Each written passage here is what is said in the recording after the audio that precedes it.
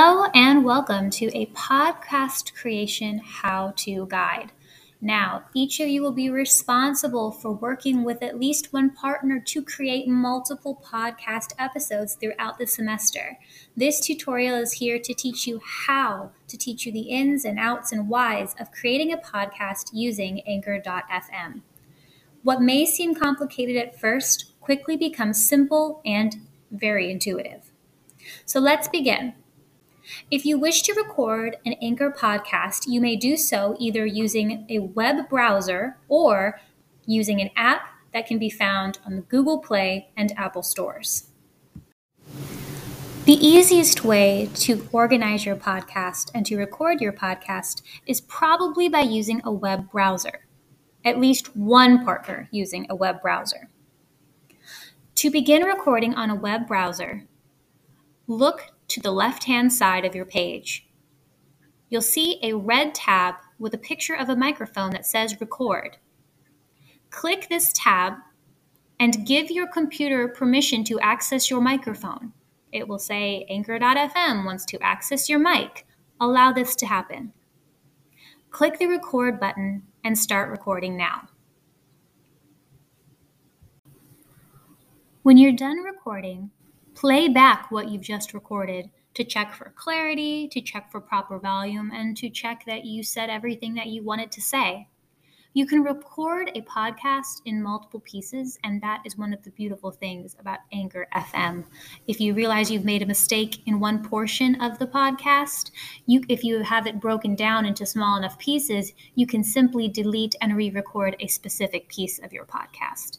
However, because this is a listening and speaking course, and we want to make sure that we are practicing appropriately, each section needs to be reasonable in length.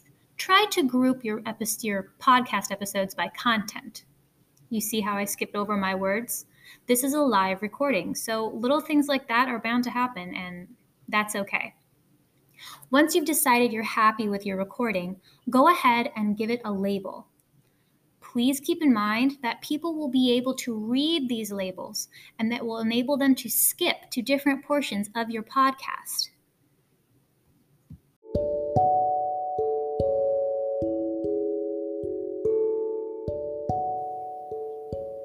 After you've recorded all of your labeled sections, you can go ahead and organize your podcast.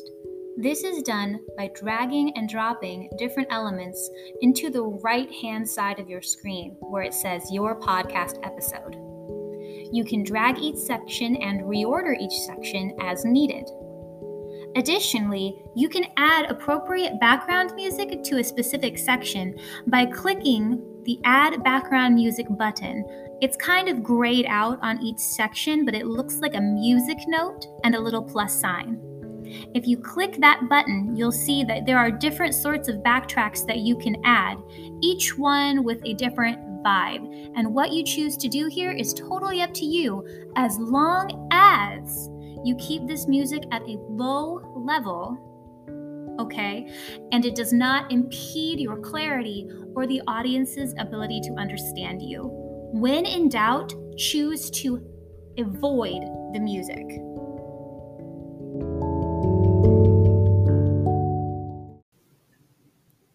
If you want to add a little bit of pizzazz to your podcast, but don't feel comfortable adding background music because you aren't sure how it's going to affect your clarity, you can always utilize transitions. On the left-hand side of your screen, you'll see a pink tab with an arrow that says Transitions.